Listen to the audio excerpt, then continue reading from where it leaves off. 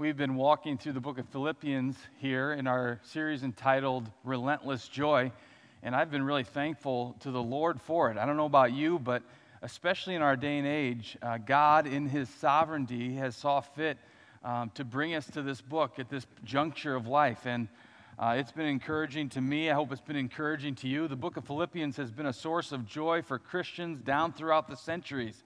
If you know any believers who have lived for any period of time, length of time, and you take a look at their well-worn Bible, you can see Philippians probably is almost worn all the way through, because it's been a source of joy for people as they go to these words that the Holy Spirit inspired the Apostle Paul to write to a church that he started and a church that he loved. And so it's my honor and privilege to bring the Word of God to you today. And if you got your Bibles, I encourage you to grab them. You can also go and download the notes at villagebible.church. And let's get to God's Word together. Philippians chapter 3. Starting at verse 12. Not that I've already obtained this, or am already perfect, but I press on to make it my own, because Christ Jesus has made me His own. Brothers, I do not consider that I have made it my own, but one thing I do, forgetting what lies behind and straining forward to what lies ahead. I press on toward the goal for the prize of the upward call of God in Christ Jesus. Let those of us who are mature think this way, and if in anything you think otherwise, God will reveal that also to you. Only let us hold true to what we have attained. Father God, thank you for this, your word. Your word is truth. And I ask that you would sanctify us in your truth.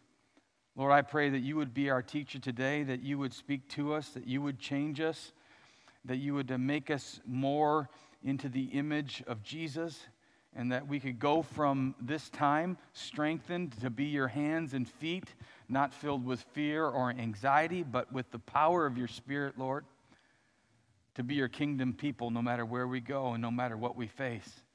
And we pray this in Jesus' name. Amen. The whole process of living starts in your head. How you think is vitally important, and it correlates to how much joy that you have in this life. It all begins in the mind. How you think is so important. In the realm of sports, this quickly becomes evident. Now, I played sports. You probably guessed that. By now watching that, you're probably thinking basketball, perhaps bodybuilding. I played sports. I did some of that myself. That was a joke, by the way. Pastor Tim last week joked about his family being, the A-plus family during the lockdown, and I don't know if everybody got it. He was just kidding about that. He's got an A-plus family, don't get me wrong, but they weren't making that music. So I got to spell that out. The joking aside, I'm not a bodybuilder. It's been several years since I competed professionally with bodybuilding. But in sports, you have to have the mentality of being a winner. One of the guys that was the best at this is Michael Jordan. I mean, he was cutthroat. He was a winner through and through, and he was sharp as can be. And if you play sports, and if you know sports at all, you know that you have to be in the correct state of mind in order to compete the best that you can, and in order to make a difference for your team. Now, if you played baseball, for example, one of the toughest things for a player to get in baseball is to get over being hit by a pitch. My brother got hit by a pitch as a kid. I remember Little League Baseball, he got hit in the hand. It broke his hand. Now, he went on to become a Navy SEAL, and there's not too many things that he's afraid of, okay? But I bet you that I could strike him out today easily. Why? Because he never got over the fact of that inside fastball coming in. It's in his dome. It's in his head. And he might have words with me after he listens to this, but I think I could strike him out, because he's not thinking line drive up the middle. He's thinking, please don't hit my hand, and break it again. We live in a day of fear and anxiety. It's so true today. It's increasing all the time. Yesterday, Governor Cuomo of New York, he said this, quote, "The fear we have, the anxiety that we have is not just going to go away," end quote. Now, he's correct. We do live in a day and age of fear. And I'm not a person that is given to depression or to sadness very easily, but I found myself, can I just be honest with you, God's people, I found myself dealing with those emotions and struggling with them even in the day-to-day activities of life. It is so important to stop and to examine the way that we are thinking so that we might think like Christ wants us to think. The Bible has plenty to say about our minds and how we are to think. And so just jot down these references. You don't have to look them up, but just jot them down. You can look them up later, or you can Google it. You can use the Google machine. 2 Timothy 1:7, for God has not given us a spirit of fear, but of power and of love and of a sound mind. In Isaiah 26:3, we read, you, speaking to the Lord, will keep him in perfect peace, whose mind is fixed on you. How we need that today. Colossians 3:2, set your minds on things above, not on earthly things.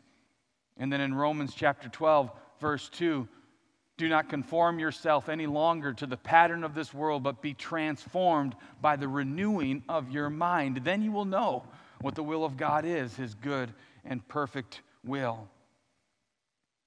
And then later in Paul's letter here in Philippians, a famous verse, chapter 4, verse 8, finally, brothers, whatever is true, whatever is honorable, whatever is just, whatever is pure, whatever is lovely, whatever is commendable, if there is any excellence, if there is anything worthy of praise, think about these things. It is so critical that we guard our minds.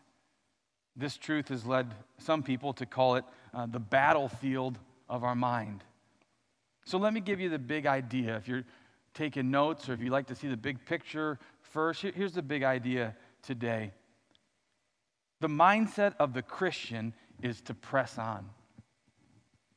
I want to start in verse 15 and 16 and then go backwards actually to 12, 13, and 14 because I think he kind of summarizes what we're talking about today. Verse 15, let those of us who are mature think this way. So this way that he's just saying, the thing that we're going to be studying today, those are how mature people think. Those are how mature believers think, what we're going to be talking to today. So he says, hey, heads up, this is for mature Christians, and if any of you think otherwise, God will reveal that to you too. It's such a loving thing for Paul to say, hey, if you don't get it, maybe you're not completely on the same page as me on this, I have no doubt that God's going to reveal that to you too. So keep studying, keep pressing on. God's going to reveal that to you too. He's got such love. This is an encouragement. He's not hammering the church. He's encouraging them. And then he says, verse 16, only let us hold true to what we have attained. So if you don't get it all, that's okay. But what you do get, what you do understand, hey, hold on to that. Man, grasp that strongly. Run with that. Press on with that. Live with the knowledge that you have attained. Live together as you honor Christ in your lives. And so this is the end of our little section that we're looking at today. He says, think this way, this teaching. So right now, as you're in your living room with your kids, or you're on your phone, or wherever you're at, and you're looking at this, what we're talking about right now, this is for mature believers. This is for Christians who get it. And I want to be that. I don't know about you. I want to understand God and his will for me. And so let's go. Verse 12. Let's start here. The mindset of a Christian is to press on. That's the big idea. Number one, to press on with spiritual discernment. You see it there in verse 12. Not that I've already obtained this or am already perfect, but I press on to make it my own because Christ Jesus has made me his own. The mindset of the Christian is to be one of spiritual discernment. Paul says that he has not obtained this. You see that there in the text? What is the this? What has Paul not obtained? Well, I think in the immediate context, it's verse 11. That by any means possible I may attain what? The resurrection from the dead. He hasn't gotten that yet. He hasn't obtained the resurrection from the dead. simply put, it's the complete victory in Jesus Christ. It's out of Paul's grasp. Now, Paul was sitting in prison. He doesn't know. He might be experiencing it next week. He doesn't know. It might be right around the corner, but he knows that he hasn't gotten it yet. He's on the path, but he's not there. The complete victory has not been won. He says, I haven't gotten that yet. He's discerning enough to know that. Not only that, he knows this. He knows that he's not perfect. He confesses that. Nor am I already perfect. Not only is he confessing that I'm not a one who has obtained all these things, but I'm also a sinner. And I'm not better than other people. I'm not perfect. So he's saying in one sense the idea of perfection. He's not perfect. Christ was perfect. But also, as Pastor Tim said last week, he wasn't comparing himself to any other people. There was people in the early church who would say, hey, I'm already glorified. I'm already made it. I've already achieved the status. And Paul, in humility, is saying here, I'm not perfect. I haven't made it. I've not arrived. Now, the third thing in this verse, which Paul is discerning, is the fact that Jesus was the one who saved him.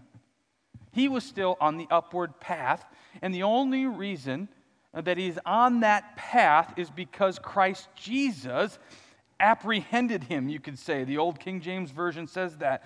My ESV says, because Christ Jesus has made me his own. The old King James is he apprehended me. He grabbed me, and that's true. That is that God, in his mercy and grace, he grabbed Saul by the scruff of his neck when he was persecuting the church, and he grabbed him and he saved him and he set his feet on solid ground. That's the conversion that happened to Paul, to Saul. He was going and persecuting the church. He wasn't trying to find Jesus. He wasn't on a journey to see if he could find salvation. He was against Christ. He was against Christ's people. And Jesus just came and met him and saved him, and he didn't have a thought about it until he was saved. And then it was like, I got to do all I can to live for the days that I have left for this Jesus who saved me. And it's an amazing thing. It takes spiritual discernment to realize that. So let me apply this to our lives today. Spiritual discernment, when we press on, when we're living our life, we're living for the Lord, we're pressing on, we press on with spiritual discernment, it means that, number one, we're not perfect, and we're not better than anybody else. That's number one. Can we all agree to that? If you're a Christian who's living with spiritual discernment, you can confess that you're not perfect and you're not better than anybody else. Not only that, number two, can you say with the Apostle Paul that, yeah, you are special, and I'm going to give that to you today. You are special, but not because you worked really hard to gain Christ. You're special because Christ, in his love and mercy, reached down into the miry pit and grabbed you by the scruff of your neck and set your feet on solid ground, even though you were dead in your sin and trespasses. Get that? You didn't save yourself. God saved you by his rich love and mercy, and he came to you, he loved you, and he saved you. And so let's confess that today as his people, that we're blown away. That's spiritual discernment to be able to say those things. Now, when we live with this kind of an understanding, and I know that's what we're trying to do all across Village Bible Church at my campus out in Plano, I want to live this way with spiritual discernment, to put others first, to confess that we're not better than anybody else, to just confess that the common grace of God has given us this great life, and then his special grace has saved me, not anything that I have done. When we live with this kind of an understanding, our church will flourish, not as a showcase for the sinless, but rather as a hospital for the hurting. And that's what we want to build. We want to build a place where people are honest with one another and love each other and get down into the dirt with those who haven't been saved and grasped out of it yet, and pray that God would save them. The mindset of a Christian is to press on. Not only is it to press on with spiritual discernment, it's to press on with spiritual dissatisfaction. Yes, you heard that right. Dissatisfaction in your spiritual life. Is that really true? Look at verse 13. Brothers, I do not consider that I have made it my own, but one thing I do, forgetting what lies behind and straining forward to what lies ahead. Press on with spiritual dissatisfaction. Paul is reiterating that he's not there yet. He hasn't made it. He hasn't crossed the finish line.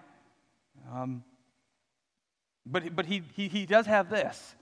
And what does he say? I've got this. Forgetting what lies behind and straining forward to what lies ahead. This past Wednesday, our student ministries, our youth group gathered together, and we used Zoom, Ring Central, whatever, and we talked, and we prayed, and we went through this scripture right here. And I asked them, hey, tell me what you think Saul needed to forget. What were some of those things that he forgot? And so we talked about some of those things that maybe Saul, he forgot when he was Saul and he persecuted the church, or he forgot maybe when he was Paul, and he forgot some of the problems he had with other church leaders, and he forgave them and he moved on. He forgave some of the people who accused him not of being really an apostle or a powerful apostle, and he looked to other people for answers instead of him. He had to forgive them and move on. What were those things? And then I asked our students, what are some things that people, they have a hard time forgetting? So take a look at just a few of their answers. And one thing that people can't forget is heartbreak. One thing that people can't forget is betrayal. I think people can't forget all the regrets they didn't do, or like people can't forget abuse that may have happened in their past. I think one thing that people can't forget is death. So forgetting what lies behind, and those young people, they get it. They understand some of those things are hard to forget. Some of those hurts run deep, and it's hard to move past those things. And it's only going to increase for us, for them, as they age. And the more that you live life, you realize that you can get stuck carrying a lot of baggage. But Christ has come to free us from that and to set us free. This is one thing Paul says, hey, I haven't made it yet. I'm still on the path. I'm still pressing on. I still got a ways to go. I'm not perfect. God's doing a work in me, but one thing I got is this, forgetting what lies behind and straining forward to what lies ahead. So let me give you three things that we struggle to forget, to add to some of those things that our youth called out. Let me give you three things. First, past sins. Past sins. These are things that you have done, and if you're honest, you're ashamed of it. Past sins, you've been forgiven about it, but you're ashamed of those past sins. And so we're just going to take a little time right now, and that's the beautiful thing about technology. Just right where you're at with your living room, just get with your family and just start confessing your sins to one another. And you just want to, those ones that you're ashamed of, just go ahead and start talking about them right now. And we'll give you a few minutes to do that. No, I'm not asking you to do that. Why? Because I'm not willing to do that. I'm not willing to do that right here and confess to you all the things that might bring me shame from my past. But you know what? I don't have to, because Christ Jesus has forgiven me for my sin. Christ Jesus has redeemed me from my past. And if God doesn't remember my sin any longer, I don't have to remember my sin any longer. It's under the blood of Jesus Christ. In 1 Corinthians chapter 13, verse 5, love, we read, covers a multitude of wrongs. It doesn't keep any record of wrongdoings. And so God loves us with a perfect and everlasting love, and He forgives us when we repent and turn to Him in faith by the sacrifice of His Son, Jesus Christ. And our sins are forgiven, and our sins are taken away. Our transgressions are removed as far as the east is from the west, Psalm 103:12. And so our sins are gone, they're remembered no more, and we can, by God's grace, forget the things that lie behind, forget past sins. Now, hey, some of you spouses there, you got to help your spouse forget those past sins. You've been acting like the devil, and you want to remind them of some of those past sins, and that's not the love of God. The love of God forgives and forgets those sins and removes those sins. And so, hey, don't keep bringing up past sins. Now, husbands or wives, if you're trying to look over at your husband or wife right now, hey, don't play the part of the Holy Spirit either, okay? They'll convict them. They'll convict, we pray for that. But past sins are things that we can let go. 3 things that we struggle to forget: past sins. How about this? Past successes. In some ways, Paul could depend upon the success that he had in ministry, and it was incredible. He had planted churches, he had grown disciples, he had been in prison, and right now he is in prison for his faith in Jesus Christ. He could look back to his resume just from becoming a Christian, not only his resume from before, as Pastor Tim talked about last week, but he could look at his resume as a Christian for those few short years that he had, and it's pretty incredible. He could count on those, but we don't count on our past success. We don't depend upon the past. Only Chicago Cubs can depend upon the past and seem to be okay for a period of time because of their past success. But even the Cubs have to win a World Series every once in a while. We struggle to forget past sins, past successes, and then the third thing I jotted down was past sorrow. Now this is tough. We experience many things that break our hearts. And this can disable us from fruitful work for Christ. And I understand how hard it is to let go of grief. I really do. I say this with a smile on my face because I know he's a dog, but my dog Bruno just died about a month ago. And we had to put him down. He was 16 years old. And I find myself coming into the house wanting to call his name, and he's not there. And I know he's not there. But I think he's there. I leave a little bit of my food in my plate, and I want to go over and take it to him, but he's gone. And the other day I was cleaning up the garage, and there was his bowls and his little thing that he ate out of. And I'm not a crier, but I'm about this close to crying right now. And here's the thing, is because it's sad, and I don't want to just move past it, because I think if I just move through my grief too quickly, I think that's kind of disrespectful to him. Like, I want to feel it for a while because he meant a lot to me, and I want to sit in my grief. And but there's a new day dawning. There's a new day ahead. We don't have to sit in our grief. Actually, God calls us to walk through our grief, and He walks through it with us to a new day that is to come. And so maybe, and you're sitting here and you're, oh, too bad your dog died. I'm dealing with the death of a loved one. I just heard of someone from our congregation whose grandma just died of the virus that we're talking about, and that's the real deal. This is not a dog dying. But the same is so true for any grief that we have, and the grief of a loss of a loved one, that we can entrust them to God Almighty, and we can experience a new day. We can forget the pain that lies behind, and we can press on to the goal that lies ahead. And so what's ahead? What's ahead, you say? Well, good question. Paul answers that then in verse 14. He says this: I press on toward the goal for the prize of the upward call of God in Christ Jesus. So we press on with spiritual discernment, and we press on with spiritual dissatisfaction. We're not going to be satisfied for where we're at in our walk with God. But then thirdly, we press on with spiritual discipline. He says the word again, press on. And did you underline it in your Bible? Verse 14, press on again. And he just said, verse 13, straining forward. He's talking about discipline. He's talking about the language that he's using is of an athletic contest. This is a competition. And straining ahead, following on, pressing on, going forward. This takes discipline. Now, let me say this in all love. Most people are lazy, okay?